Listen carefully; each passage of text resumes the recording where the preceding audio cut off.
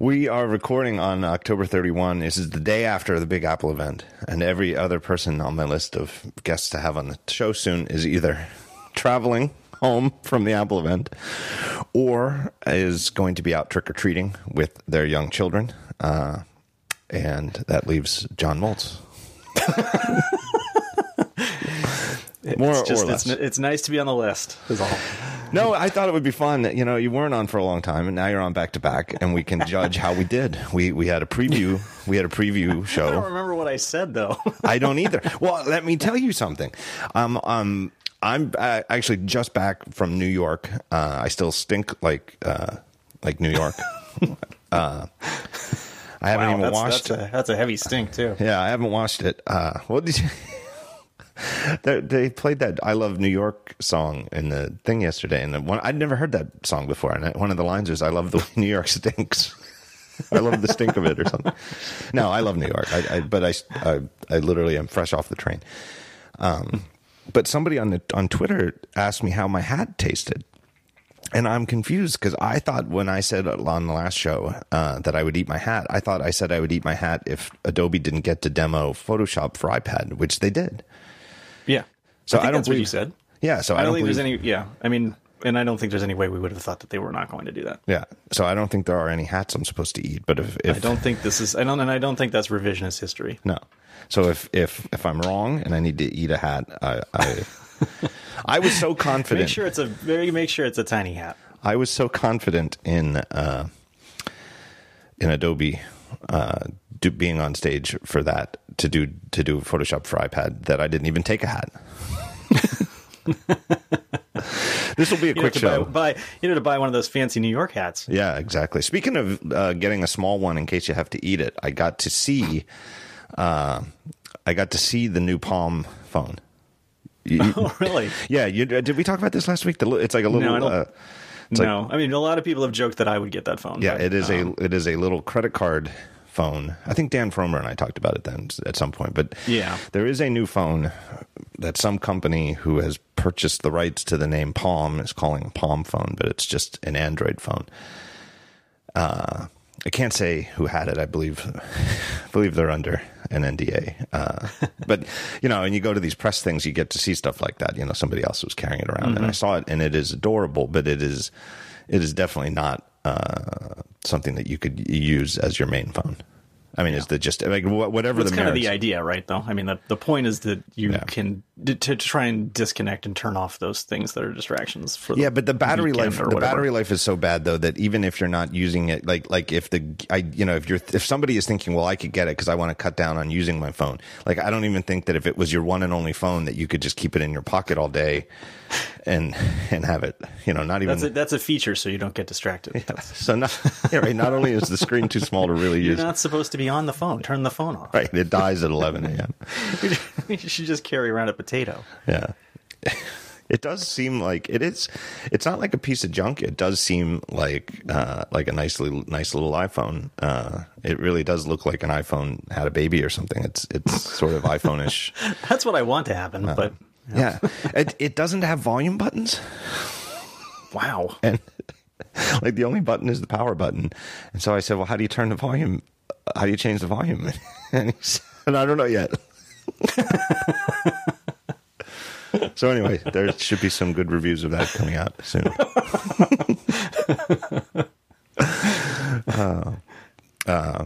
Did you? I guess I should have asked before you started the show. Did you watch the event yesterday? Yeah, that would have been a little awkward if I had not. Yes, I watched the event. What did you think as a home viewer? I thought it was pretty good. I mean, yeah.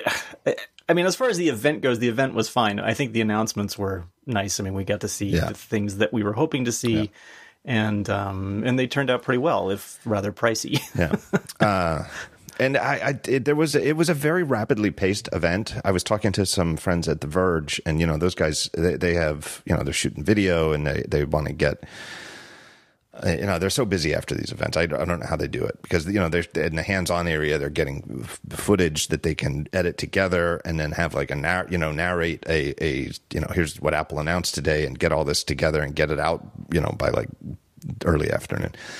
But they like to and smart too, because they're on this tight deadline. So what they like to do is every time there's like at the end of each section, when there's the like summary page, like, you know, new iPad Pro, and it comes with, you can get 64 or 256, 512 or 1 terabyte. And, you know, there's the slide. They like to take photos of those slides and have, you know, every one of them, so that they, you know, as they're writing, they already have, you know, here's the 4 storage options, here's the starting price, blah, blah, blah. They don't have to sit there. Yeah. And they don't have to like, and some of those slides were up so long that while they were trying to get them, they're like, oh, here it comes. And it was like up and then gone. It's like, what happened? It was a very quick moving event. On purpose, perhaps? I don't know. Yeah. I almost think like before maybe I think do the math.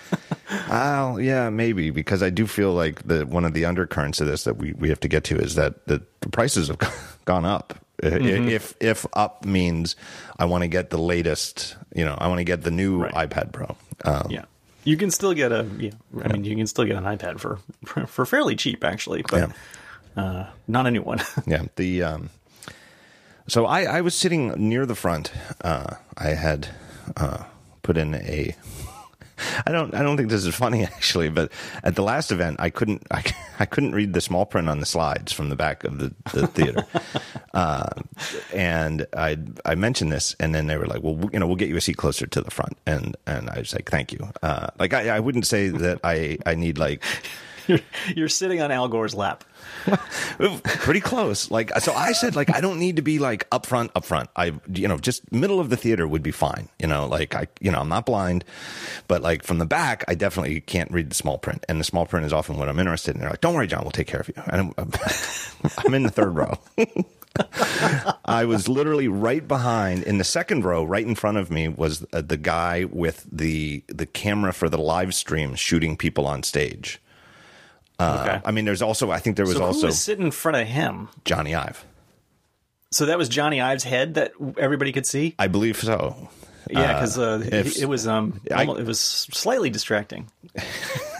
Yeah, if it was a bald head, it was definitely Johnny.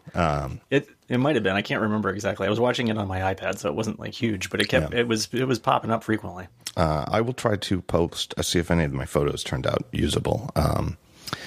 I have some photos that sort of show the perspective of the camera guy looking at his display and the camera and Johnny Ive in front of him and whoever was currently speaking on the thing. It was a pretty good seat. So another seating related question then. You were probably close to other Apple people. Was it retail? Do you know if it was retail people who were packed in there? Yes, I know for a fact that it was, and they got excellent seats. They were all up in very close to the front, including 2 young women who were right. Friend of the show, actually, Matthew Panzarino sat next to me. He hitchhiked on my bad eyesight. Yeah. They were like, what do you need, a friend? And I was like, yeah, I gotta have somebody to gossip with during the event. But anyway, right behind us in the 4th row were a couple of young women, clearly from retail, and they were super enthusiastic, and I just loved it. I loved their commentary, and it was just it was so genuine. And I feel like in the events in California, when the Apple people who are there applaud, there's a sort of, I wouldn't say it's gross, but there's a phoniness to it, and it's right. They more know when they're supposed to applaud and the particular things that they're supposed to applaud. Yeah, whereas the retail people who filled up, and they had 2,000 some seats, and they don't invite anywhere nearly 2,000 press, and it's, you know, whoever makes the special guest list, you know, it doesn't add up close to 2,000. So they had hundreds, and I don't know how many, you know, retail people they had there, but easily hundreds. Super enthusiastic throughout the whole thing. Clearly aren't like the sort of, even though they work in an Apple retail store and obviously are like good enough at it that they got chosen, you know, I don't know, I presume it was some kind of reward for being a good employee. But they didn't know anything about what was coming up. So like, for example, when they announced the iPad Pro and they said, for reason X, Y, and Z, we're switching to USB-C, and they were like, no, whoa. And then, when they showed how, because it's a USB-C port, you can now charge your iPhone from your iPad, they were, these two young women, they were like, I am losing my mind. It was so, during the, I don't know if you could hear it on the live stream, but during the NBA game demo, when Steph Curry hit the 3-pointer, she yelled, "Go Steph." And it was just so much fun. So after the thing was over, Panzerino and I turned around and introduced ourselves, and they were just like, "What do you guys do? You guys write blogs?" And they'd heard of TechCrunch, and they were like, "Oh, that's awesome." And we're like, "Well, what do you guys do?" And they work in retail, actually. They weren't even from New York. They were from Suburban Square, which is a suburb of Philadelphia. I was like, "I'm from Philly. I know the Suburban Square store. Before we had ones in Philadelphia, that's one of the ones I used to have to go to." I said it's a very nice store, but that's cool that they brought people from more or less the whole Eastern Seaboard. Yeah. Well, and somehow it seemed like it was retail people. I can't exactly remember. There was some. Well, when Angela came out, she got crazy. Yeah, a crazy amount of applause for lots of things. Yeah. So that, I think that was definitely what tipped me off there. Yeah. So that was cool, and I think it was a great idea.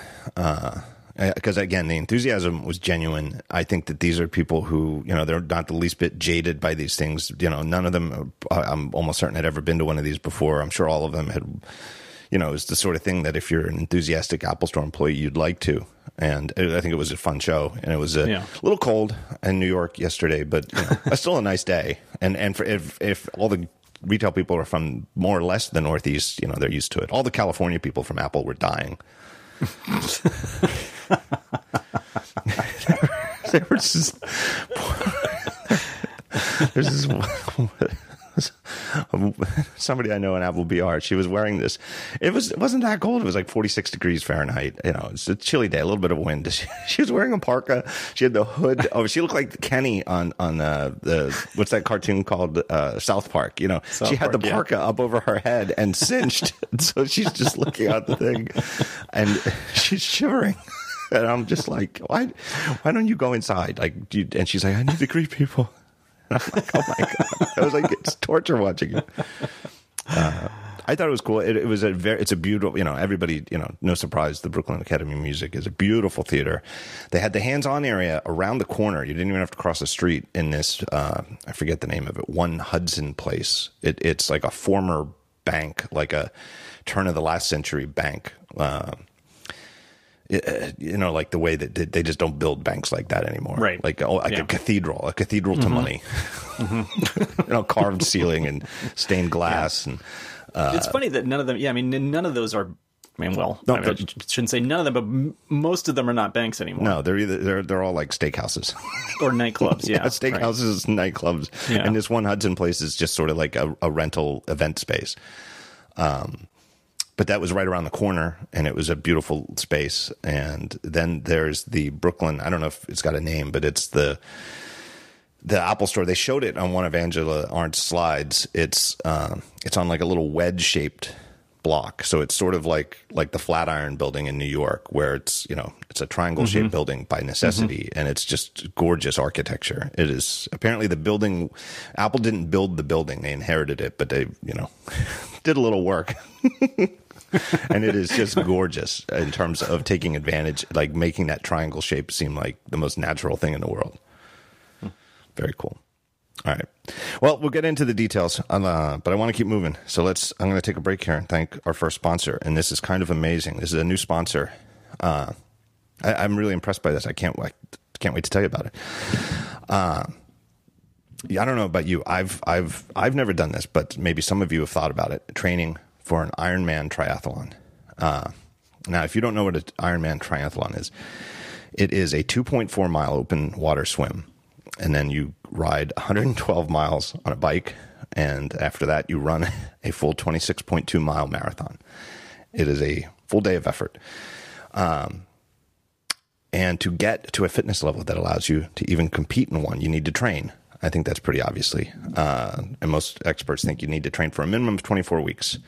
And that is what Ian Blackburn did. And he did it using Apple Watch. Now, just to be clear, Ian is not a lifetime athlete. He has a family, he has a job, and he was not out to break records or compete in a world championship. He just wanted to do an Ironman triathlon. Wanted to be fit, wanted to lose a little weight, and it's just a challenge he's always had for himself. So he completed one on September 9th this year. He got a time of 15 hours, 33 minutes, which I think is actually pretty good. I think if you finish, that's pretty good, because I'll tell you what, I would drown in the first part. I would be at the bottom of I would drown on land, just like in my own, the fluid in my lungs. But you can read all about it on his blog. And the blog has a great title. You're going to remember this. It's theapplewatchtriathlete.com. Theapplewatchtriathlete.com. Now, if you're thinking about doing this, or maybe you've already done triathlon, but you want to train better, you can do this. There's all sorts of dedicated sports watches that are just for triathlons, and there's other fitness devices. And maybe you have an Apple Watch too, and you're sick of it, and you'd rather just do it all on your Apple Watch. Well, Ian has gathered all of his knowledge from the last year of his training and actually running in one of these, competing in one of these, and he's put it in form in a digital book for anybody who's interested in this to train from. He covers all three of the sports: swimming, including doing the training in indoor pools or open water, cycling on the road, and training at home using, like a treadmill or something like that with the running. Any way that you could train for a triathlon, whether you're actually running outside, whether you're using a treadmill, maybe you're even doing the cycling as part of your commute, something like that. He's got tips for ways to integrate this into your triathlon training across the board using the Apple Watch. And he examines the built-in workout app, and he recommends third-party apps where the Apple one may fall short or just may not be perfectly optimized for the needs of a in-training triathlete. How to understand the data, how to look at the heart rate variability, all that stuff. He's got all this great stuff. He also includes, with the book, 4 free training plans from 8 to 24 weeks for sprint / Olympic / half Ironman and full Ironman triathlons. And these workouts are provided by his coach, John Rowland, who these are professionally designed training plans, and they can usually run up to $100 each. So this is a great offer. And if you purchase the book, you also get access to a private Slack group to discuss tips and tricks with other keen Apple Watch triathletes. Developers are welcome too. If you want to join and get feedback from the group or get beta testers or something like that, if you've got a fitness app for Apple Watch. So go to theapplewatchtriathlete.com, add the How to Train Like an Ironman with Apple Watch book. It's an ebook. Add it to your basket and enter the code TheTalkShow with the. And this is just an amazing deal.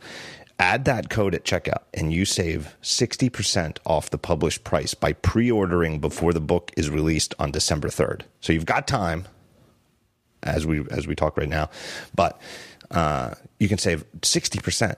So it's going to be a $20 book, which is a great value. Like I said, it comes, with these workouts that cost up to $100 each normally, but you can get it for $8 as a listener of the talk show. That's pretty awesome. The Apple Watch, triathlete.com, promotion code The Talk Show. So anybody interested in Ironman triathlons, half triathlons, etc., go check it out. It's a great deal. I was really worried when this sponsor came out. I'm excited about it because it's different, and I love having different sponsors. But a lot of times they want you to try it, like the product. You know what I mean? Sleep on the pillow. We're going to send you a pillow. You got to sleep on. I don't care. I'll sleep on anything. You know what I mean? I keep it, but I'll sleep on the pillow. If it's sleeping, I'll try it. Yeah. It'd be the last. I'm not bicycling 26 miles. This episode would not be taking place if I had tried to swim 2.4 miles. I mean, I can swim. I could, Yeah. I swim a length of a hotel pool, though, and that's, John's done for the day. Filled your ring there. All right. So the event, let's keep it going. So okay. What was the first thing? It started with the Mac. All right. First was Tim Cook. Right. I thought Tim Cook was really great. I thought it might have been his. I don't know why. It just seemed to me in the audience that he seemed relaxed and happy and enthusiastic. I didn't really notice that. Other people had said that to me, though. And thinking back, it does seem like that. Yeah. I think he continues to get better and better at being the host of these shows. It's among all the different ways that replacing Steve Jobs is difficult, replacing him as the guy who comes out at these Apple events is got to be. It's certainly not the most frequent, right? Because it's 3-4 times a year, maybe. Whereas there's other aspects of his job as CEO that are every single day. From when he wakes up until he goes to sleep. But this is the one that's obviously the highest profile. And I really think he continues to come into his own. And I think I guess another way to put it is it really seemed to me like he enjoyed it yesterday. Yeah. I think he clearly ad-libbed maybe I'll move to New York. I would think so. I doubt they wrote that for him. I know, and because I really do feel, and I mean it, I think even from his perspective on stage, I feel like this sort of more genuine energy level of the retail folks in the audience really came across. Yeah. And it was funny too. Yeah, it would be great if they could do that all the time instead of what they do in California. And no offense to anybody who's listening, who's an Apple employee in California and who was, like maybe you work on Apple Watch and you were in the theater for the last month's announcement of the Series 4. I'm not saying you were a bad guy. Maybe the more reserved attitude in California is also just because they know more about what's being announced. Yeah. And the retail people have absolutely no idea. Yeah. And I don't know. It's really cool. I also thought that his enthusiasm for the Mac Mini and especially the MacBook Air was sincere, and I think it's a weird, especially the MacBook Air. Although it's good that the Mac Mini is alive and well and totally refreshed. That's great. It's clearly though, the MacBook Air, and I thought it was great that he made it clear that this is our most beloved Mac. This is the Mac that most people use and they have the most affection for. It's, I don't know what percentage of their overall Mac sales are MacBook Airs, but I think it's just off the charts. Yeah, it has to be. And, then why did it go so long between updates? Right. And we can get to that. I think they don't really have an answer. They certainly don't have a public answer. And even talking to folks off the record privately after the event, they're not going to come out and say it in so many words, but I kind of reading between the lines, I think I kind of get it. Like, it's not about not having affection for the product or not caring about it or having a disregard for the people who want to buy it. It's more complicated than that. But I think it's a really cool update. Yeah. I mean, it's such a cool update, and maybe it's a little. Well, I mean, it's a higher price than I'd like, but it really makes you wonder why the MacBook is still in the lineup. Almost. Yeah, well, and I know what their line is. Their line is some people want the lightest laptop possible, but the difference isn't that great, right? Well, it's 3/4 pounds, which adds up. I didn't get to see one when you carry 8 of them. I guess.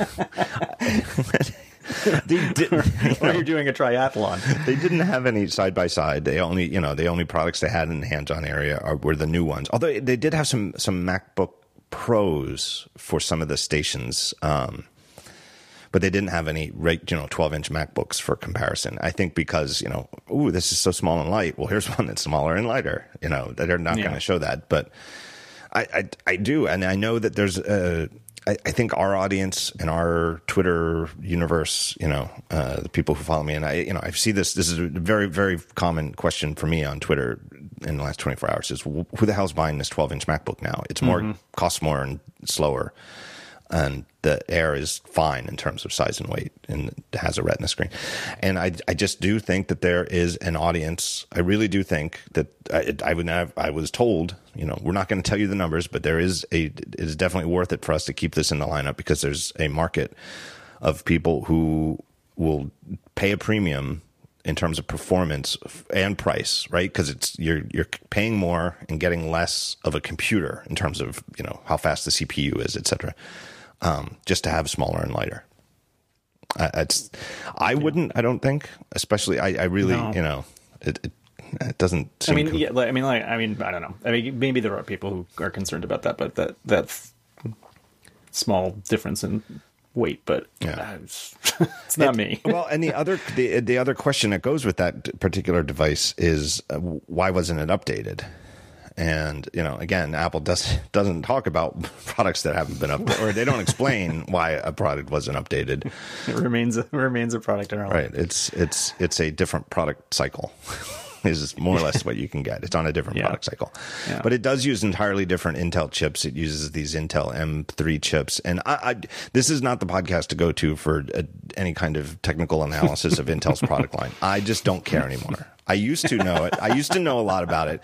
The ATP, listen to ATP, because those guys know it, and they'll tell you all about it. But basically, I think that the 12-inch MacBook uses something called the M3, and the M is for mobile, and it's what allows the MacBook not to have a fan, and because it's sort of more like Intel's attempt at something like the A12 or A11, and supposedly these chips that are in the new MacBook Air, which Intel is calling a Core i5, it's and it's the 8th generation. Whatever. So I've seen some people who seem to know a lot more about this than me say, well, it's sort of a dodge. It's like a marketing thing because they'd be more aptly called the M5, that they're more like mobile. Who knows? Yeah. Well, some people know, but I don't care. It's faster. The Air is faster than the MacBook, but it's not as fast as a MacBook Pro. It's exactly what you would think based on the product marketing. And the price, and I complain about the price, but the price is priced accordingly compared to those devices, I would say. Yeah, and it hits that spot because you're forced into, it forces you perfectly into awkward choices. It would have been nice. It would have been nice if they could have said, and the entry level model with 8 gigs of RAM and 128 gigs of storage is $999, and the old MacBook Air is gone. That would have been nice. But it's not. It's $11.99. It's 200 more bucks. But I think the good news is that now that we've seen the future of the MacBook Air and a totally, every single bit of it, from the footprint to the silhouette to the keyboard to the display, this is obviously the future of the MacBook Air. And now we can see the clear path to where this will be $999. Yeah. A year from now, I don't know, probably. They have. I think there have been times before when the lowest priced laptop was $1,100. Yeah, well, it'll at least be cheaper than it is now. It will get cheaper. Yeah, so that's it's not good news if you need one right now and you're really kind of hoping to either get one for $999 or to get more for $1,200. If you were hoping to get like 256 gigs of storage or something like that. Mm-hmm. I think for a lot of people, I think one of the big differences, I really do think that most of the people who are even thinking about a MacBook Air really aren't looking at CPU performance on the Mac as a thing that affects their work. Like, I really think that anybody who's really pressing the CPU is probably always in the market for a MacBook Pro, right, or has some other workflow. Like they showed yesterday, they had this in the hands-on station. They showed how you can configure Xcode, where you can be like coding in a coffee shop on a MacBook Air, and you save and you tell Xcode to build. And instead of building there on your MacBook Air, if you have Xcode set up at home on a Mac Mini, it doesn't even need a display. It can be completely headless. You can have a Mac Mini or any other Mac at home do all the computationally expensive stuff. And, if you have like a couple of iPhones and iPads hooked up to it, as testing devices, it can run like a whole series of tests on those devices with builds for each one and do all of this, remotely. And it's, meanwhile, the CPU on your MacBook Air in a coffee shop is exercising itself, blinking the cursor in Xcode, right? So there's ways around it if your work is performance, and other, they had like another setup for video people who, might stack 5 Mac Minis on top of each other. And then when they're, finished editing a video, they can send it to those Mac Minis, and each, because you need to, like, the big thing video people have to deal with is they need, like, once they're done editing, they need like 8 different versions in different formats and sizes. Mm-hmm. You can just send that to like 5 Mac Minis and they all work on it in parallel and spit it out, Yeah. The other thing in the lineup, the other thing in the Mac lineup that sticks out is the 13-inch MacBook Pro without Touch Bar. Mm-hmm. Both price-wise and feature-wise, AKA the MacBook Escape, because it has an escape key. And the thing that really sticks out about it to me is all the MacBook Pros with a Touch Bar got updated a couple months ago in July, except the one without the Touch Bar. Didn't get updated this week. And what does it cost? Like $12.99, I think. I think it starts at $12.99. I think you're right. I'm almost certain it starts at $12.99. Which is $100 more than the MacBook Air. It is faster. It's even without an update. I was told unequivocally it is a faster computer. There's no benchmark you could get that's going to make the MacBook Air with the same amount of RAM perform better than that MacBook Escape. It is faster, but the thing that really sticks out to me is that it doesn't have the Touch ID. Because the keyboard on the new MacBook Air seems to be the keyboard that an awful lot of people have been begging Apple to make, which is, I don't want the Touch Bar. I don't want to pay for the Touch Bar. I don't think I'll use the Touch Bar, but I want that fingerprint sensor. So can I have the old function keys and a nice escape key in the corner, but give me that fingerprint sensor? And that's what this device has. But that 13-inch MacBook Pro that doesn't have it, and yet it costs more, that kind of sticks out. Yeah. So I don't know if that machine is here for the long run. I think one side of looking at it is that machine is going to go away. Yeah. And the other side was that maybe Apple likes to keep it around just so they can say that the MacBook Pro lineup starts at $12.99. That doesn't seem like something Apple would. Well, I guess part of the question though is what is the future of the Touch Bar? Yeah. Because that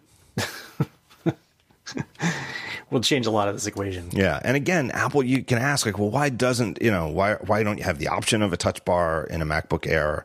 And they don't. They're not going to come. Nobody's going to come out and say, look, it had to be cheaper. But effectively that's the answer. Like you listen to what they say, and it's like, okay, yeah, whatever the Touch Bar costs, it's it would have kept it from cost. That's one of the reasons this device is $11.99. Yeah. I don't know. Do you get the sense that they have like some sort of vision for the Touch Bar, or that it was just an idea that they had at the time and tried it, and it doesn't seem like it's going to work out? I think it's a great idea in general. I think that a bunch of fiddly little keys, F1, F2, F3, F4, is a really 1978 computer idea. Yeah. And so Apple obviously thought that too, because, for a very long time now, they've all defaulted not to being F keys unless you hold down the function, the little FN key, and they default to features like brightness and, keyboard brightness and volume. I think that replacing them is, those keys with a touchscreen type thing is a good idea in principle. I just don't know that the Touch Bar as we know it is the right answer. Friend of the show and our mutual friend Craig Hockenberry had a great idea that he proposed on a Slack that you and I are on a couple weeks ago, where his idea was it should be more like the control strip from the Mac OS 9, Mac OS 8 era. Yeah. There's a hack that can do that. I forget the name of it, but I downloaded it and tried it out, and it was very fiddly and sort of like beyond my patience to try to configure. But it shipped with a bunch of defaults, and I tried a couple of the defaults, and they were nice, and I think they were probably better. Some of it concerned me because for some reason the weather widget that they had for it was like using a Russian weather site, and I was like, not sure what's going on in the background here. So I ended up uninstalling it. But I think that's completely right. I think a control strip would be much more useful for a broader group of people. Yeah. And the weird thing about the whole thing is that it seems like it's really more appropriate for just sort of general users rather than pro users. Yeah. Because the pro users are up in arms because they want to have physical keys because they're the ones who actually rely on those function keys. Yeah. So I don't know. I'm optimistic because I feel like Apple is not a company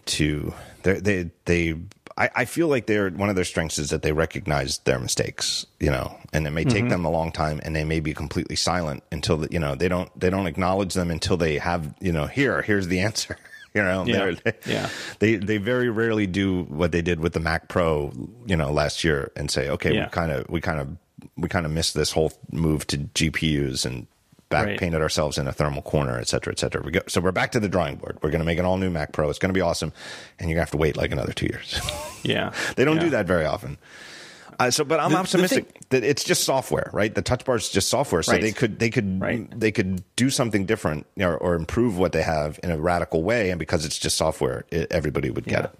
Yeah, and when I got it, it felt to me like Watch Zero, Watch OS 1, and I thought, well, it showed promise, and but it needs to be. It needs to be taken to the next level. Yeah. And they eventually did that with the watch. And I get the sense now, looking back on the watch, that they probably had an idea that it really was going to be like a health, much more health centric, but they didn't have all that stuff ready up front, and they wanted to ship it when they had it. Yeah. And so they worked that in, but I kind of get the sense that they did know that at the beginning. Yeah. And maybe there's the same thing going on here, and that other shoe will drop eventually, but right now I just don't know what it is. Yeah, and there's some Touch Bar things that I really don't get. Like, and when you're using Safari, it like tries to show you things that represent your tabs in the frontmost window. No, I changed that. I can't understand them. I look at them and there's nothing. Yeah, you can't see what they. Them in enough detail for it to make sense. So I changed it to I think I've got the forward and back button. And like. And then they get a thing that shows you all of the open tabs on the screen. Yeah, I have to admit, like, one thing I do use, I don't have it. I don't have, I spent six or 7 weeks using a MacBook Pro with the Touch Bar as a review unit over July and August. I did find myself using in a lot of dialog boxes, the buttons show up in the Touch Bar, like OK and cancel or whatever. And if you have to type like a password or something, and there's a big blue, verify button, I found myself using that a lot. Like, just because I'm staring at the keyboard to type my password or whatever it is I'm typing, and then there's the button, and I just poke it. So there's things I do that. I do that too. So hopefully they have smart user experience people thinking very hard about the ways that they could plus it, to use Walt Disney's term. But I will say this: at the event yesterday, and milling about the hands-on area and talking to various friends in the racket, there were way more people if the Touch Bar came up, it was, are they going to just abandon the Touch Bar? Was way more of a talking point than, boy, I wish this machine had the Touch Bar. That really didn't come up. It really didn't. Yeah. And the thing that a lot of people I heard, it's not just, it's the very obvious thing. A lot of people are like, yeah, this is what I want. I just want the Touch ID thing in the corner. Yeah. I spent a lot of time with the machine connected to a monitor and the lid closed and typing on a clicky keyboard. So I can't fully get used to the Touch Bar because I don't use it half the time. Yeah. It's not available. Yep. The other thing I thought was very striking in the Mac portion of the event, when we can segue and talk about the Mac Mini, but it was very, very obvious that there is a uncomfortable not Cold War, but Apple's relationship with Intel is strained. Yeah. The name Intel was not once mentioned by anybody on stage. Nobody verbally. I think you wrote that someplace. I think you're wrong about that. I think the woman, I can't remember any of their names. Yeah, well, there was a whole group of new people, and I didn't know who anybody was. I have a minor complaint about that. I wish that they would put the name of the employees on screen, and even if it's Angela Arntz and we know who it is, who cares? Right. Because that's one small thing that Tim Cook is doing now that I don't like anymore. So if it's somebody new, he will announce their full name. Like, here's John Turnus. And like the woman, he gave her full name. I don't know it either. I know exactly who you're talking about. Tall blonde woman. She was great. I think she said Intel at some point. Yeah. Well, if she did, she said it once. I was kind of listening. It might have been once. And I'm almost certain that then the word Intel only appeared on one slide, and it was a very small print. It was sort of like the diagram of the inside of the MacBook Air, and pointing out, like, here's this, here's that, here's here's where the chip is, here's where the graphics thing is, here's where the speakers are, and there was it said like Intel 8th generation, whatever, and pointed to a thing. And then the entire Mac Mini thing, they didn't use the word Intel in any of the slides. very telling. And they never talked about the chip. They never said anything about what it can do. And compare and contrast that with the iPad Pro later, where they were talking about it. Oh, yeah. And part of it is I think that they're very clearly unhappy with Intel and the performance of Intel chips over the last few years. Part of it is it's not just rumors. At this point, this event made it very clear to me that Apple is on the cusp of moving the Mac to their own ARM chips. Yeah. I mean, what does cusp mean? Does it mean 2019? I don't know. But at least in their hearts, they've checked out of their relationship with Intel. Yeah. It was and you could see, and it was some of it was just pretty obvious. And when they did mention things like that, they would say, the new Mac Mini is 5 times faster than the old one, which shipped 4 years ago. The last part left unsaid. Right. And then, they would talk about how much faster the iPad was. And it's like, it's 10,000 times faster than the one that shipped last year. Right. And I think the other problem they had is that they couldn't really brag about how fast the Mac Mini or the MacBook Air was at doing X, like some real world task. Because if it was a task that could be done on a new iPad Pro, the iPad Pro would embarrass it. Like, I don't know what, I didn't try to sneak into the hands-on area, try to sneak a Geekbench into the hands-on area thing. Some people do that. And I don't know how. I honestly, I guess because you can download Geekbench. I don't know how they get it on iOS devices, because I don't know how they get the App Store to authorize it. But people try to do it. I'm quite sure that like Geekbench scores would show the iPad Pro embarrassing the MacBook Air in terms of performance. And all right, Geekbench is just an arbitrary benchmark in real world performance. So this is an Apple. They obviously had a bunch of people from Adobe there. One of the hands-on stations yesterday was to show Lightroom. Austin Mann was actually there. The photographer, I've linked to him on Daring Fireball a couple of times. He does these great iPhone camera reviews where he goes like around the world. Like he'll go to Africa or Patagonia. So everybody knows his reviews. He's a terrific photographer. Right, they're amazing shots. And he's also just he's a really friendly person, and his enthusiasm for encouraging everyone to be more creative as a photographer with their device it's contagious. Anyway, he was there, and they were using some of his photos that he had shot with a Hasselblad. I don't know how much a Hasselblad costs, but it costs a lot. And it shoots 50 megapixel images. And of course they're raw. I don't even know if a Hasselblad doesn't shoot raw. So these are raw images from a Hasselblad that are 50 megapixels. And they're open on the new iPad Pro in Lightroom, and you can pinch to zoom, and the zoom is every bit as smooth and perfectly tracking your fingers every step of the way, no matter how fast you pinch, as though it's like a simple little photo off your iPad or taken with the iPad camera. Right. Like, and this is a 50 megapixel raw, and you sit there and they demoed it, but I got to play with it, and you can just say like, turn it black and white. And it's like this whole 50 megapixel thing. It's almost as though the adjustments you make in Lightroom have been already computed, like, and you're just switching between images. And then they had a 15-inch MacBook Pro next to it, also running Lightroom. And the demo wasn't to make the MacBook Pro look slow. The demo was to show the workflow of how your images in Creative Cloud show up both places at once, that you can go into the field with an iPad Pro and connect your camera and start making edits and do all this cool work. And then as soon as you sit down at a Mac, you don't even have to do anything. They're already there. That was the demo. But I opened the same image on the MacBook Pro and used the trackpad to pinch to zoom. And it was fast. And I used to use Lightroom. I love Lightroom. I just sort of lazily at my level of photographic enthusiasm, switching to Apple Photos just made things a little easier. It scaled as you pinch to zoom in Lightroom on the trackpad. It scaled better than I remember Lightroom scaling a couple years ago on my Mac at home with far smaller than 50 megapixels. It was very smooth, but it wasn't like the iPad Pro. So and that's not because, that's just the way that the iPad Pro is fast in ways that don't just equate to Geekbench numbers, It's this whole integrated, everything is under Apple's control, and it really does stick out. And performance, well, one of the things that's come out since the event is that the Terabyte one has twice the RAM. Is that right? You're skipping away. You're skipping ahead. You're skipping to iPad Pro. I kind of mentioned it. I mentioned it only in the context of them not talking about Intel.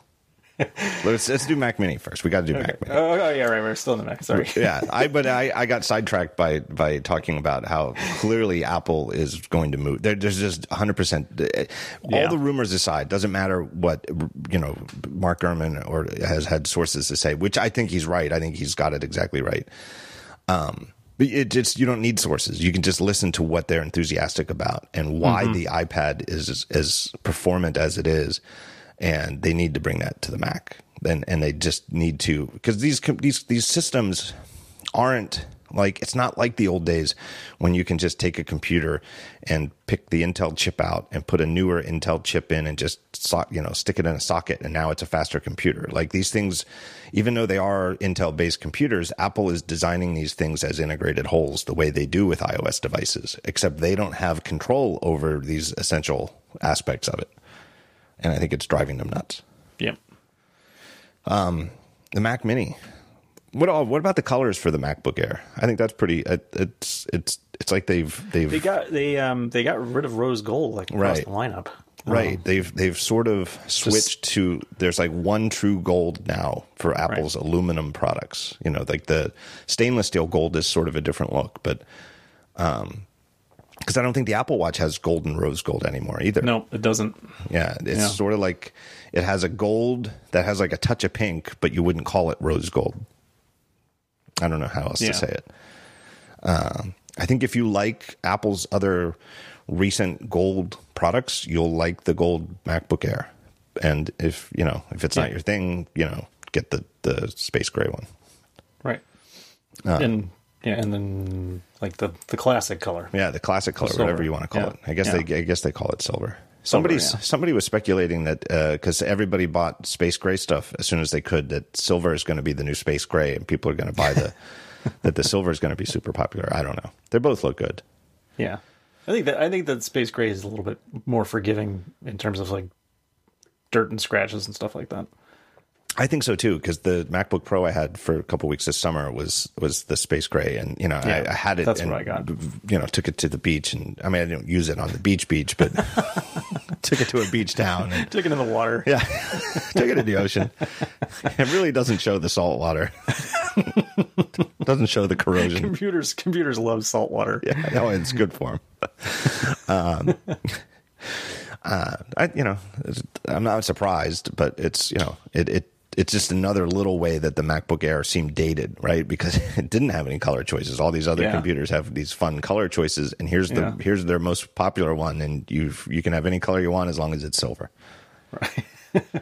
Well, now you can have any color of Mac Mini you want as long as it's space gray. Yeah, that's cool though. It looks really cool. It's a cool little thing. Some people were wondering about the size, like if the size was going to get any smaller. But it's still the same size, right? Basically. Hold that thought, and let's thank our next sponsor. It's our good friends. This is the opposite. This is not a first-time sponsor. It's a repeat sponsor, but it's our good friends at Fracture. Fracture takes your images, you send them to Fracture, you print them out, and they don't print them on paper. They print them directly on glass. They take a piece of glass, they take your image, and then they print it right on the glass, and it looks fantastic. I've bought a bunch of these. They make fantastic gifts, and I believe that's why their sponsorship is turning up again, because here we are recording on the 31st. Most of you will be listening to this probably in early November. Holidays are coming up. And Fracture, because they make these things by hand down in their, they call it the Fractory, down in Florida, they get backed up in December. I don't know when, I don't know what point, year after year, but this is not something you can order on December 20th and get by the 25th. And I'm a procrastinator. I'll tell you the truth. I haven't bought any Fractures for people for the holidays yet. And so that's why I'm on this show. Yeah, exactly. But I guarantee you, I will buy some of these for the holidays, and I am going to order them in November. And then it is a relief. I'll tell you what, some of you people are sane people, and you do a lot of your holiday shopping in November because that's just what sane people do. Others of you are like me, and you're a procrastinator. And if you ever do buy something in November for somebody, my God, what a great feeling it is. It's like the weight of the world is off your shoulders. Like, I don't have to worry about what to get the grandparents. I've bought them a bunch of fractures of the kids or the dog or, whoever you want to get the picture of. That's what I'll do is I'll buy one thing in like November and think, oh my God, I'm so ahead of the curve. And then, be buying everything else. Yeah. Like, well, 24th. Get your fractures early. These are fantastic gifts. They are my number one recommendation every year for a thing that you can get as a gift for friends and family. Everybody loves pictures. It is fantastic to get some of your pictures printed out and off your digital devices. Yeah, 99% of my photos live on my devices, and I look at them on screens. Get the ones that are your favorites, the ones you've put the little heart on in photos. Get those printed out. Give them to your loved ones. It's a fantastic gift. They've got a whole bunch of sizes, every size from small to large. They come with everything you need to set them up. If it's like a small one, you want to put it on your desk or your mantle. If it's a bigger one that you want to hang, it comes with everything. Because they're printed directly on glass, they don't need frames. The picture is the frame.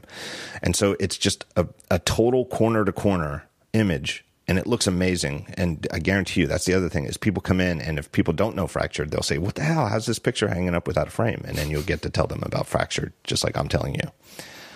They have a green factory, carbon neutral. You can feel good about that.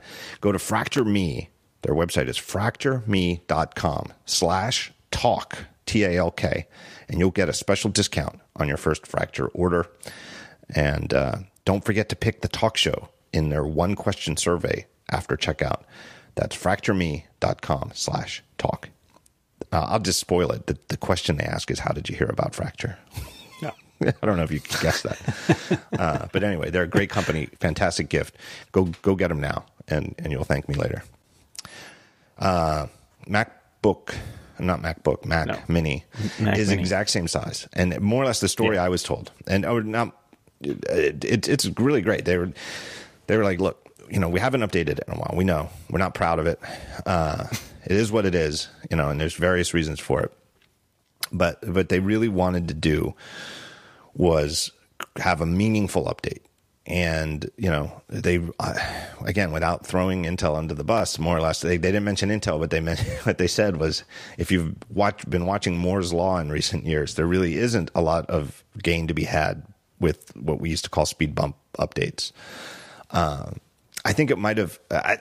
So basically, I think it's sort of like, I don't think the Mac Mini would have been that much better of a computer if they'd done minor speed bumps in the last few years. I think it just would have made people who want the product to be alive feel better.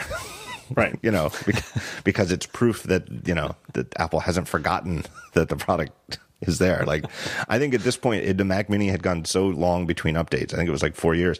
I think people were afraid that it's like, let's say you're in the Apple store and Tim Cook comes in, and it's like, oh my God, Tim Cook is in the Apple store. And he comes up and he's like, hey, how are you? I'm Tim. And you're like, hey, and you get to ask a question. I think people were afraid to ask about the Mac Mini because he'd be like, we still sell Mac Mini? What? And he'd be like, turn around to his shoulder and be like, cancel that. There's one, right? One sitting over there. I think people were afraid to even mention it. Like, he'd come in the Apple store, people would cover up the Mac Mini. Like, I'm afraid Tim's going to find out we're still selling this and kill it. But it ends up, they made a truly meaningful update. It is completely new. Everything is new about it, except, as you said, the form factor. And that's based on their extensive conversations with their biggest Mac Mini customers. And that the things they heard is, we want higher performance. We want more RAM. We want you to go all SSD, if we can get performance gains out of that. And we can get like a T2, the T2 is interesting because it shows that's the little Apple system, ARM system on a chip that is used for like the secure enclave and stuff on the MacBook Pros, and then now with the MacBook Air that have the fingerprint sensor. The Mac Mini obviously doesn't have Touch ID or Face ID because there's nowhere to touch and it doesn't have cameras, but it uses the T2 for all these other things that the T2 does, like it's the storage controller. So all this, to get even faster SSD throughput, it all goes through this instead of going through the CPU. All sorts of other things that the T2 can handle to make everything faster. I think that's where the video encoding comes from. Like I think they said it was 900 times faster. Was it 9,000 times faster? I don't know. I think it's at least some big number. HEVC video encoding is 900 times faster because they're not giving it to the Intel CPU to do, not because the Intel's so slow, but that it video encoding through a CPU is so much less efficient than when you dedicate a little part of a hardware chip that, there's a little part of the T2 that the only thing it does is encode HEVC video. And it's like, oh, I can do that 900 times faster. Well, now you get that. And the other thing they heard from customers, though, is here's the only thing is that we have 10,000 of these things, and we look, here's where they are. You see how we have these slots? Like, if you do change them to fit in the same slots, if you do change the size, we can deal with it. But if you can keep the size the same, that would be really awesome because and they made a point. They made a point of showing those kinds of installations. Yes, absolutely. So they called out longtime sponsor of the show, Mac Stadium. Or not, I don't know if they've ever sponsored the podcast, but they've sponsored Daring Fireball many times. So I'll mention that in the interest of full disclosure. Brian Stuckey is heads. He used to run a business called Mac Mini Colo, with Mac Mini Colocation, and Mac Stadium.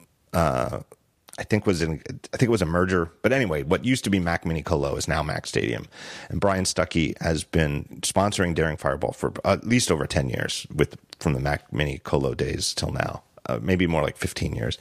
One of the earliest sponsors, and I know, I don't think I've ever met him actually, but I've known him through email for years. Good guy. He was actually at the event. I didn't see him, unfortunately. It's kind of hard to bump into everybody when there's 2,000 people, but I know he was there, which is cool for him. I think he had to keep his mouth shut about going because I think if he'd been like, tweeting like, "Hey, I'm going to the Apple event," I think everybody like, why is he going to the Apple event? Yeah. But they showed Mac Stadium, and it was, and they mentioned them on stage, which was really cool. It's cool, to me, for somebody who I've known for a long time, who sort of ran this business as a little, started small and made it big. But I was told that there's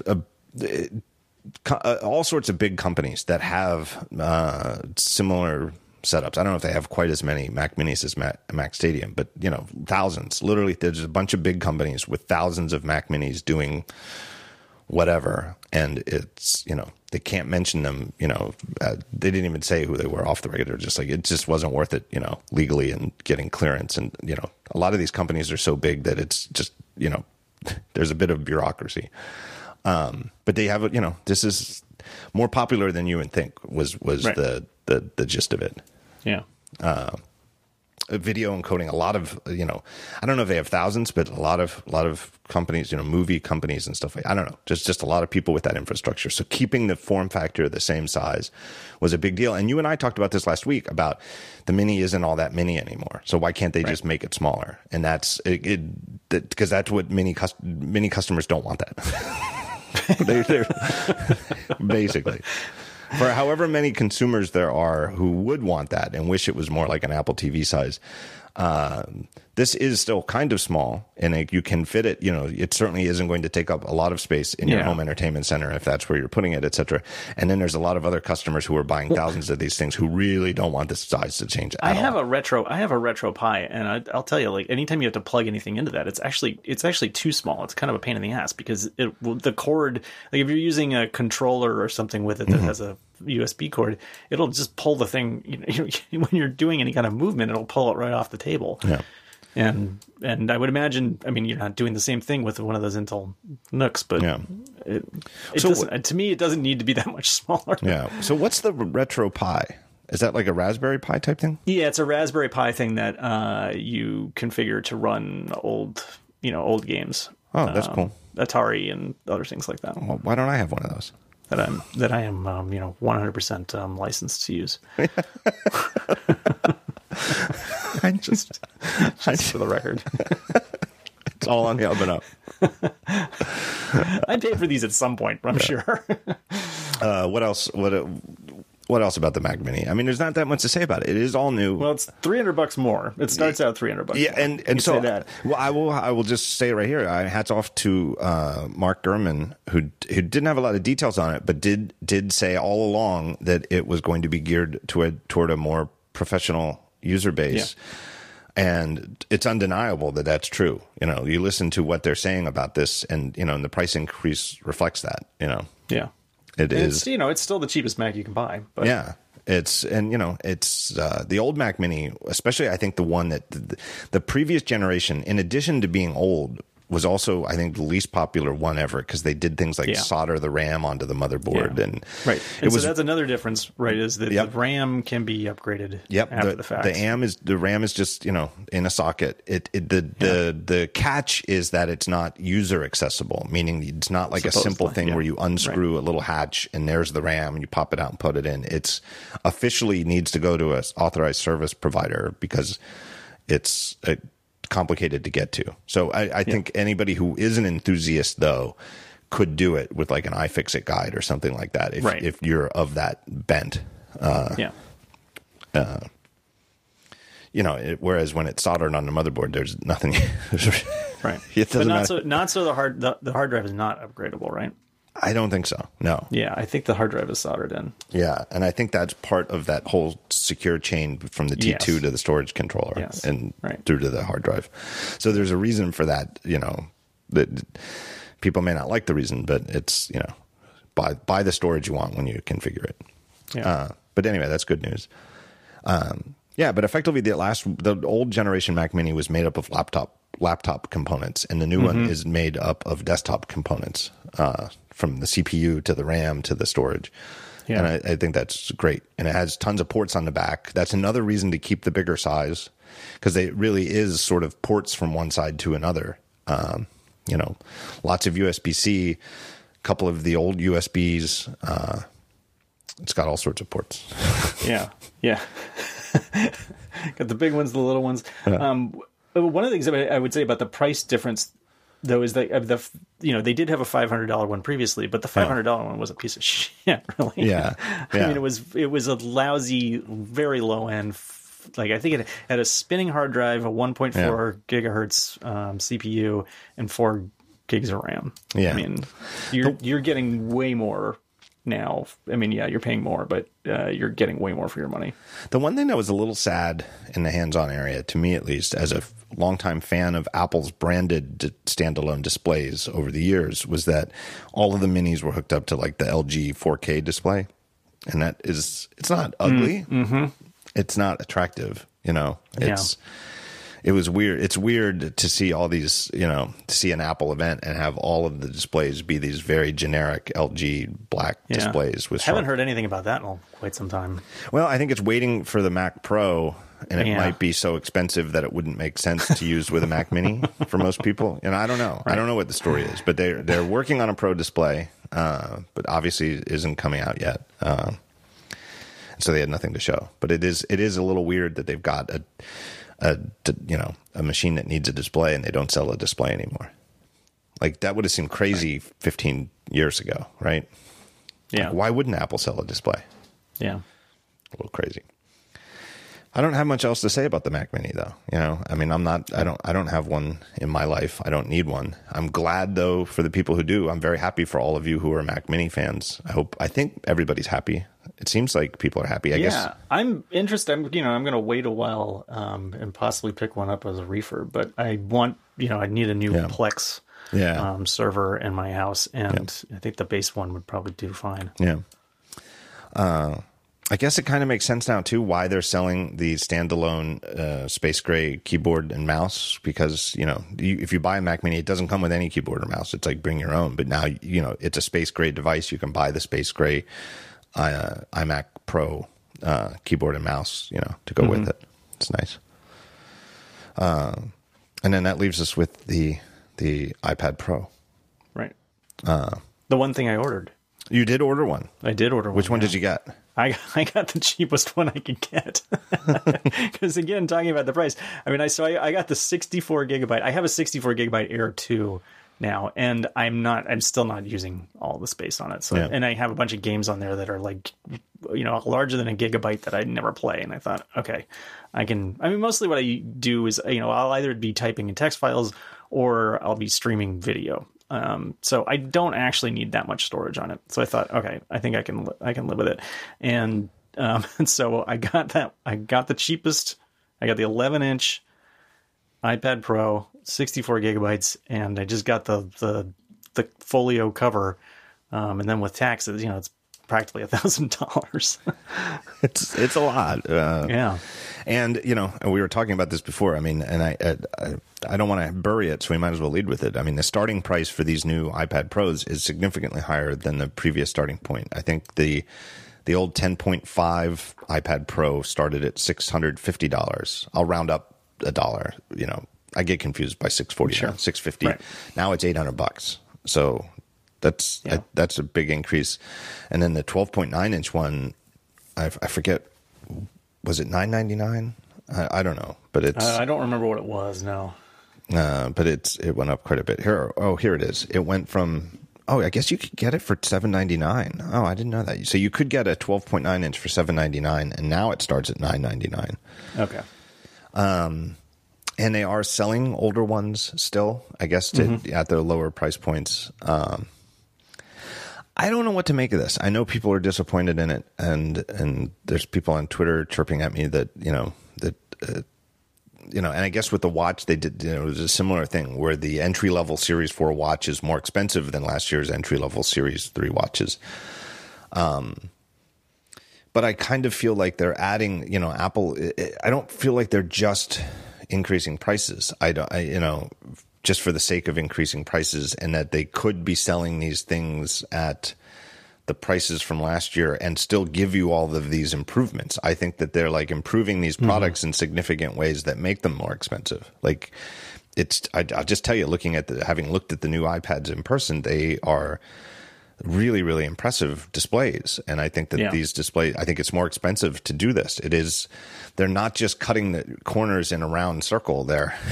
There's a lot of complicated stuff. Like Nilay Patel on The Verge had a great article about the iPhone XR and the display masking and what they're doing to make the round corners look nice and you don't see any jagged pixel edges and stuff.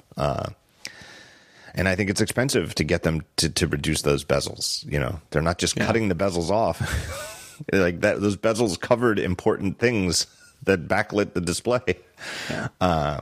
It's not like with the Mac Mini where the thing hasn't been updated in 4 years. Right. The iPad has been updated continually, and if you want a new, you can. I mean, I forget when they did that update that made the 9.7 inch 10.5 inches. That was like a year and a half ago. Yeah, something like that. I mean, but not that long ago, and it's still a good device, and it's better than it was a few years ago. And that thing is considerably cheaper, and then they still sell a relatively new base iPad for like $350 or whatever. Yeah. So the iPad lineup covers all sorts of price points. It's just if your mental model is I want the best iPad at in the in the lowest storage configuration, I want the entry level best iPad. The price is now higher than it used to be, but I just feel like just like with the iPhone 10 and now the 10s, it's not so much about raising the price of the new best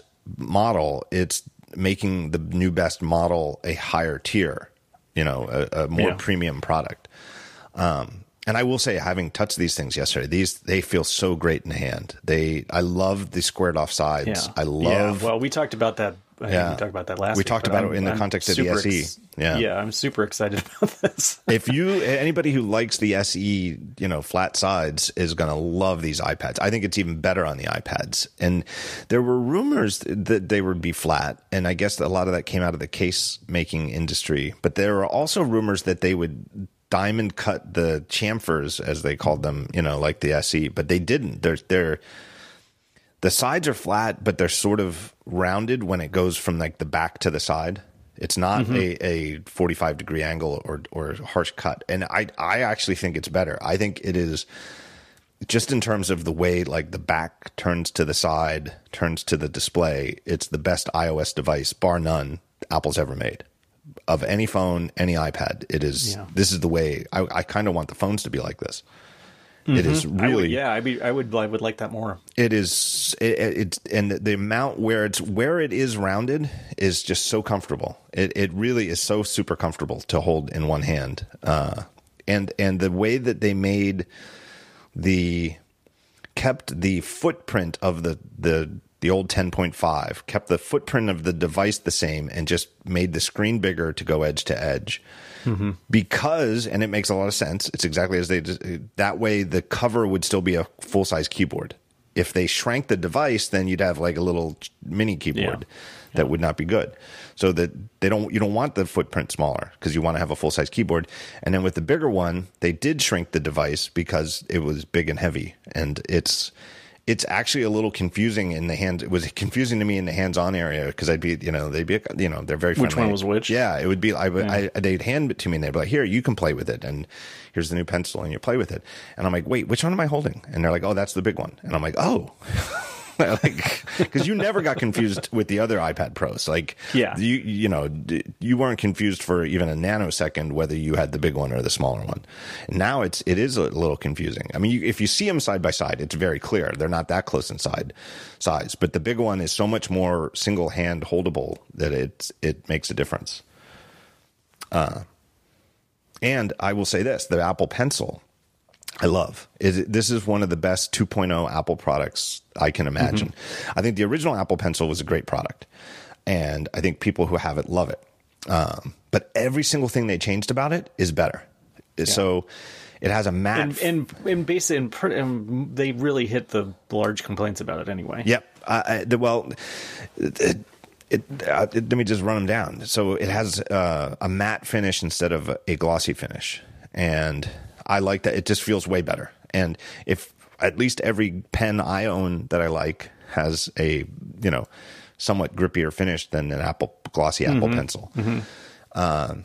I think it sounds like the smallest thing, but I think it just feels so much better. It has a flat side, and I know the old Apple Pencil was weighted so that it shouldn't roll off tables, but I'll tell you, if you want to keep a pencil from rolling off a table, giving it a flat side is the way to go. It no longer has a cap. Like the rumor came out that the iPad was going to USB-C, and so a lot of people are like, well, they're going to have to switch the new pencil to USB-C. That was a good guess, but I think getting rid of anything that you stick into the iPad is way better. Pairing and charging magnetically, through inductive charging is so much nicer. Mm-hmm. The fact that the flat side lets it stay stuck to the iPad is, a lot of people, for the last couple of years have been like, well, where am I supposed to put the pencil? Right. And it's a good question. And now there's a great place to put it, and it's very natural. The magnets are fantastic. I know I think they even mentioned that there's like 140 magnets in the iPad. The case connects better. The pencil connects great. You can they're very strong magnets. The pencil feels very secure, and there's no cap, so you don't need a cap. Mm-hmm. So you don't have a cap to lose. You don't have a little weird lightning coupler to lose.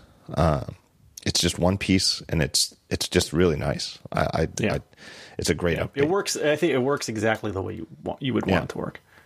I like it. It's great that the iPads now have tap to wake, and now they've added this feature where if you use the pencil to wake it, it automatically jumps you to notes. Did you see this? No, I did not see that. Yeah, so I think they mentioned it in the event, but they didn't really say it jumps you right to the System Notes app. And it's a setting. You can have it set to open your most recent note or always go to a new note. So if you use the pencil to wake the screen, you can instantly go to, whichever you prefer, most recent note or always a new note.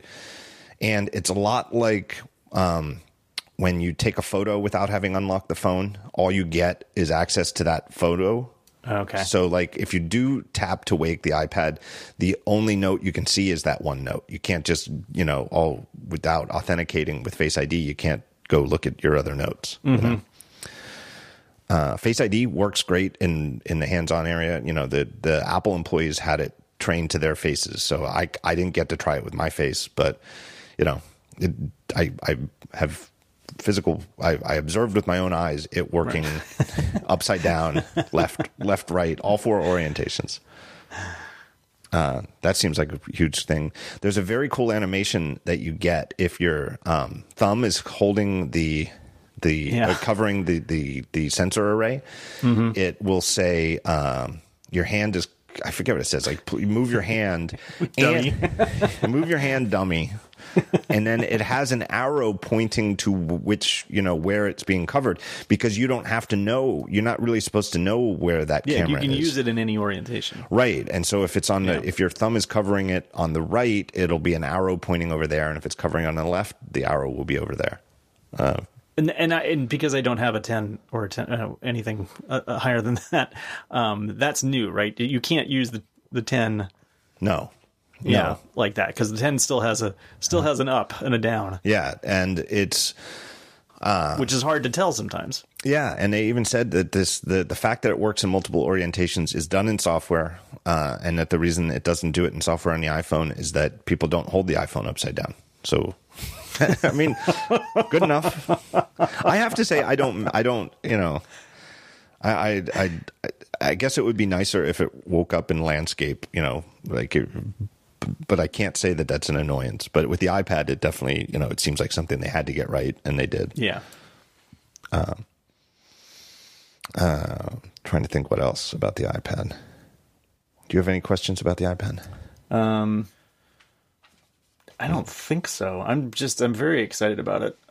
So and my Air 2 is basically fine for what I'm using it for, yeah. Because I'm really not taxing it very much. But I saw this and was just like, well, it's been 4 years. I'm going to get it. Yeah. Oh, the pencil has engraving now. You can get, if you order it online, you can get your pencil engraved with your name. And I wonder how much of that is just, it has a flat side, so why not?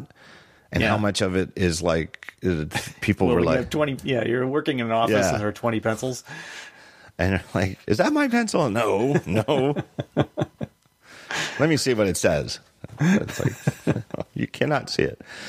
The pencil has that double tap feature. And that changes tools, right? Well, by default it changes tools. Like it'll change from the pencil to the eraser tool, and then it's a system-wide setting that you can have it do something else. Like you can have it bring up the color picker, and then individual apps can have it do other things. Like I forget what Photoshop had it doing, but they had it doing something more Photoshop specific. But it's pretty cool. That AR demo that they did with it was actually, I think, one of the. I mean, I don't have an application for that, obviously, but I think that one looked really cool, and was way better than those game demos that they always do. Yeah. I saw in the hands-on area, I saw a Lego demo again, and it's cool looking. And the latest chips definitely get the stuff on the tabletop better. That doesn't quite seem like it's almost on the table. It really does look like little Lego minifigs running around the table. But I just don't. I don't see the appeal. I see the appeal of a video game, and I see the appeal of building Lego kits, and I don't see the appeal of holding a thing in front of a Lego kit and playing a video game. I don't see it. Well, I mean, and like I said, I don't have an application. I mean, I'm not going to do a multi-layer Photoshop that I want to suddenly start animating, but some people are probably going to need to do that. So the other big question I know that everybody has, and I don't know what the answer is, and Apple isn't going to say, is the big thing everybody. Well, let me. You know what? Before we wrap up, I know we got to go soon. This is a sort of a hit quickie show, but I gotta do one more sponsor. Thank you, and then I'm going to mention USB-C. Is it coming to a certain other product that people are wondering about? But before I do, let me tell you about our third sponsor, and it is a fantastic company, Linode. Linode is a web hosting company. And you can deploy and manage an SSD server in their cloud, meaning the storage, it's not like a spinning hard disk. You're getting SSD performance, and you can get one running in seconds. You can sign up in seconds and get your choice of Linux distribution, your resources, and your node location. They have 10 data centers worldwide. Their plans start. You can get a gigabyte of RAM for just $5 a month. $5 a month, and this is a fantastic company. It's a great price, but this isn't like a discount web host. I'll just tell you right now, this has nothing to do with the sponsorship. It is a complete coincidence, but I am actually moving Daring Fireball to a new server, and it is going to be Linode. And I started the process of that. It's not taking me a long time to do it. It's taking me a long time to. It's procrastination, not any kind of technical hurdle. I know Marco Arment hosts a lot of stuff at Linode. It is where people go who know what the hell they're choosing from. It is a fantastic company. I'm about to trust them with my livelihood. But it's a great price to start. It is absolutely a great place to start. $5 a month gets you an entire gigabyte of RAM. It's a great server. They're going to offer you, I'm spoiling this right now, they're going to offer you as a listener of this show a $20 credit. And that means you could get 4 months free. You could just use this for 4 months with the $20 credit I'm about to tell you about and have a real online web hosting account. They have a 7-day money-back guarantee. You can you can go there, sign up, and get a server running in under a minute. They have hourly billing with a monthly cap on all plans. You never get a surprise. Oh my God, your bill is high because traffic was up. You'll find out about everything like that as you go. 24/7 friendly support, and this stuff, the VMs, the virtual machines you run, you give you full control, all the control you could possibly want. Running Docker containers, encrypted disks, VPNs, anything you want for security. Native SSD storage, I told you that. 40 gigabit network, Intel E5 processors. It just goes on and on and on with all these things that I don't even know exactly what they even mean. But if you're an expert in server hosting, you know what it means. It's a great thing. They have block storage available in their data centers in Newark, Fremont, Dallas, Atlanta, Frankfurt, London, Singapore, and soon, not yet, but soon, Tokyo. So, when they say worldwide, that's pretty worldwide. And they're now taking comments on their beta manager. That's at cloud.linode.com. It's open source. It's a single-page app built using a cutting-edge React.js stack. And like I said, it's open source, so not only are they taking feedback on the interface and what it does, but you can actually get the code and see how it works. And it's backed entirely by Linode's public beta API. They have a URL for that at github.com/linode-manager/manager. Anyway, this is great. They have so much stuff. It's a great service. I really recommend it. And they're hiring. Go to linode.com/careers and find out if maybe you want to go work for them. It's a great company, and they're really doing well. So here's the deal. Go to linode.com, linode.com/thetalkshow. Use that promo code, this promo code. Go to that URL. They'll know you came here. The promo code is TalkShow2018. TalkShow2018. And that's what gets you the $20 credit, which you can literally use for up to 4 months of service, which is a crazy, crazy deal. Linode.com/thetalkshow. Promo code TalkShow2018. So Lightning port. Yeah. A lot of people see this as the death knell. That, well, isn't this a sign that next year they're just going to go USB-C on all the devices? And if the iPhone had USB-C, then you'd only need USB-C chargers, right? You could have a new recent vintage MacBook or MacBook Pro or MacBook Air. You could have a recent vintage iPad Pro, or you could have like the next year's iPhone, and then they'd all charge with USB-C. And that certainly that is appealing, I have to say. Yeah.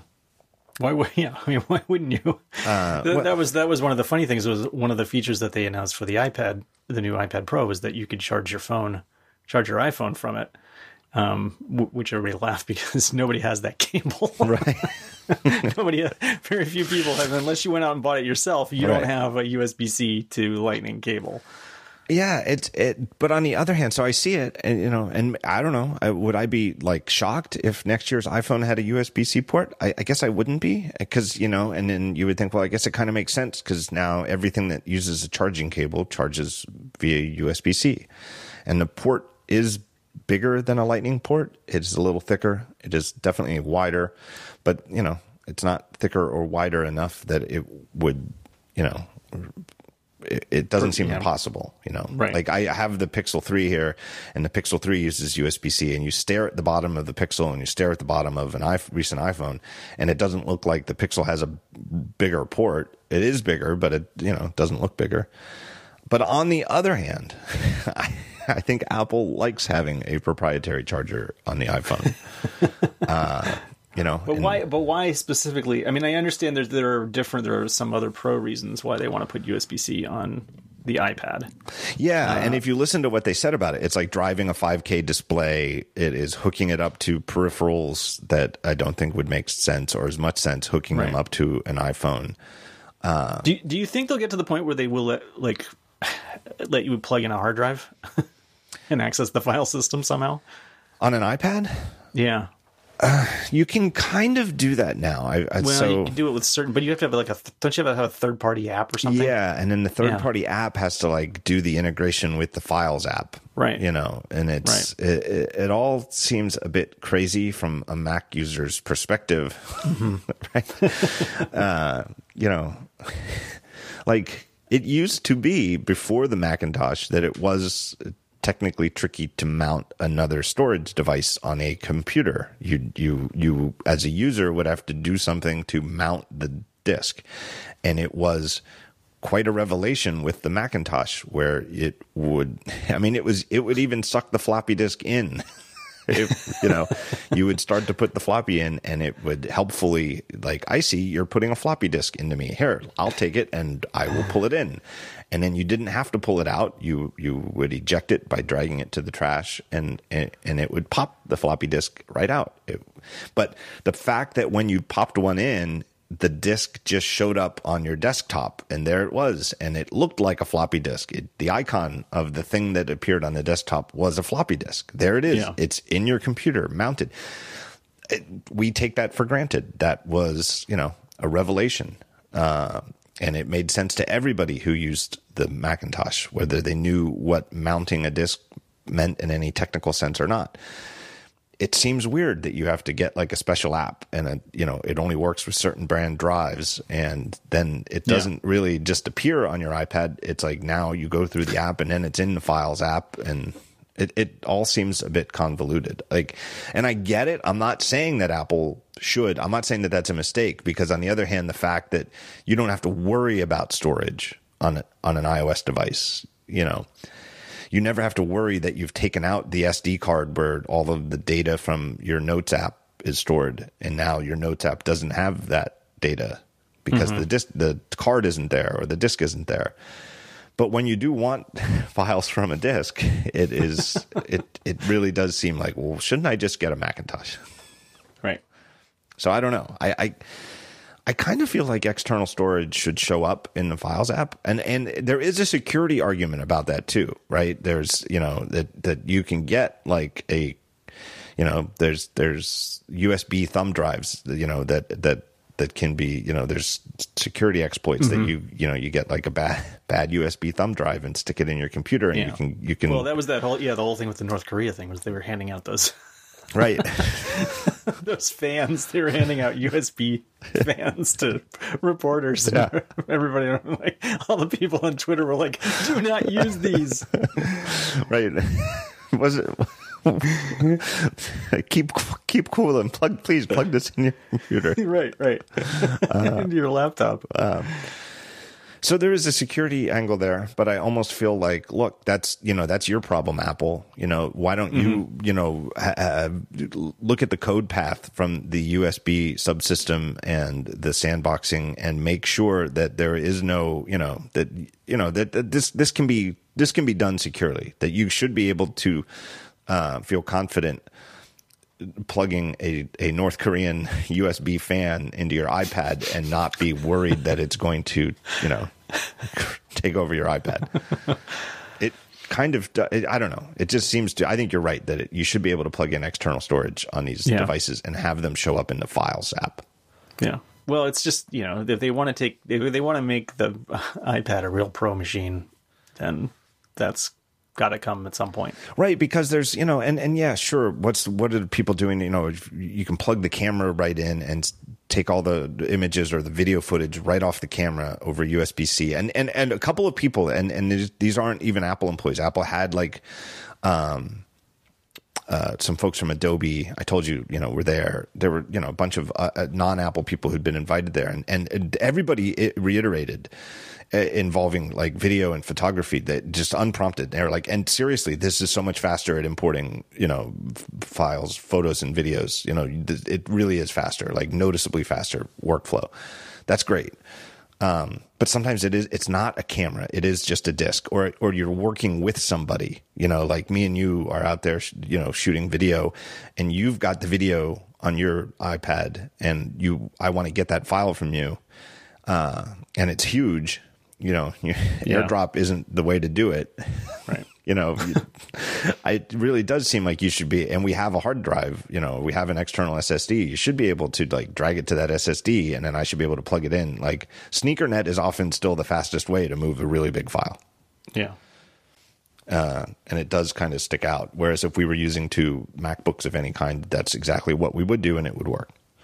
Yeah. So I don't know. I don't know where they're going with that. I did hear, I know another question I got asked is, and I did not get to try this. I was already out of the hands-on area, so I can't verify this, but I asked Apple and they said yes. Is in the previous generation of iPad Pros, you could run two full-screen apps side by side on the bigger one, the 12.9 inch, but the 10.5 inch one, you could run two apps side by side, but not like 50-50 where they're both quote unquote full screen. You can do that now on the 11 inch iPad Pro, which I think is a cooler way to multitask if you're doing that, so you don't have to have one of them in the what do they call it? Compact view, where it's effectively like the width of a phone, even though it goes like a really tall, skinny phone. Is that because you think that's because of the performance or because of screen size difference? I don't know. Well, it's a different aspect ratio, right? Yeah, it's slightly wider if you're looking at it in landscape, where it's the long way, like laptop mode. It is slightly wider. It's got. I just watched a developer video where they even said how many pixels it is. It's like, I don't know, like 140 some pixels extra, which is like half an inch. I don't know. It's not real noticeable. I didn't notice it looking at the devices. I only noticed it when I was told afterward that it's a slightly different aspect ratio. I don't know if that's the difference. It doesn't seem like aspect ratio would be the explanation, though, because the 12.9 inch one was always the old 4:3 aspect ratio and had it. I think it's some kind of performance thing.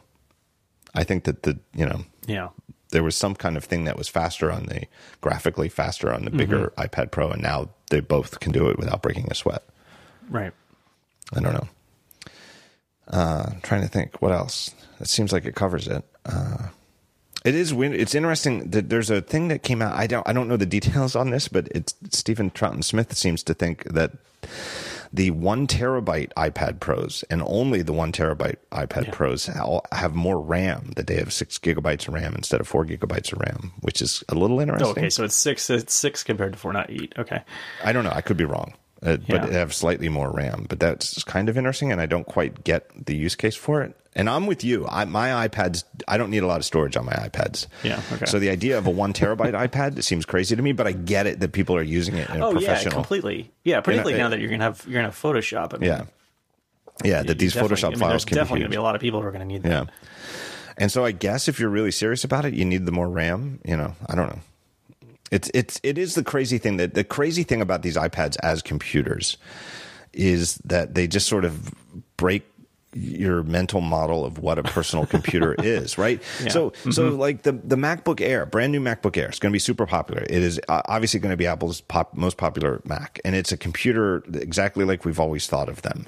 And you can get 8 gigs of RAM by default, or you can go to 16 gigs of RAM, and that's a nice upgrade for the non-pro laptop. The Mac Mini can go up to 64 gigs of RAM, which is a serious amount of RAM. That's I guess thousands of dollars.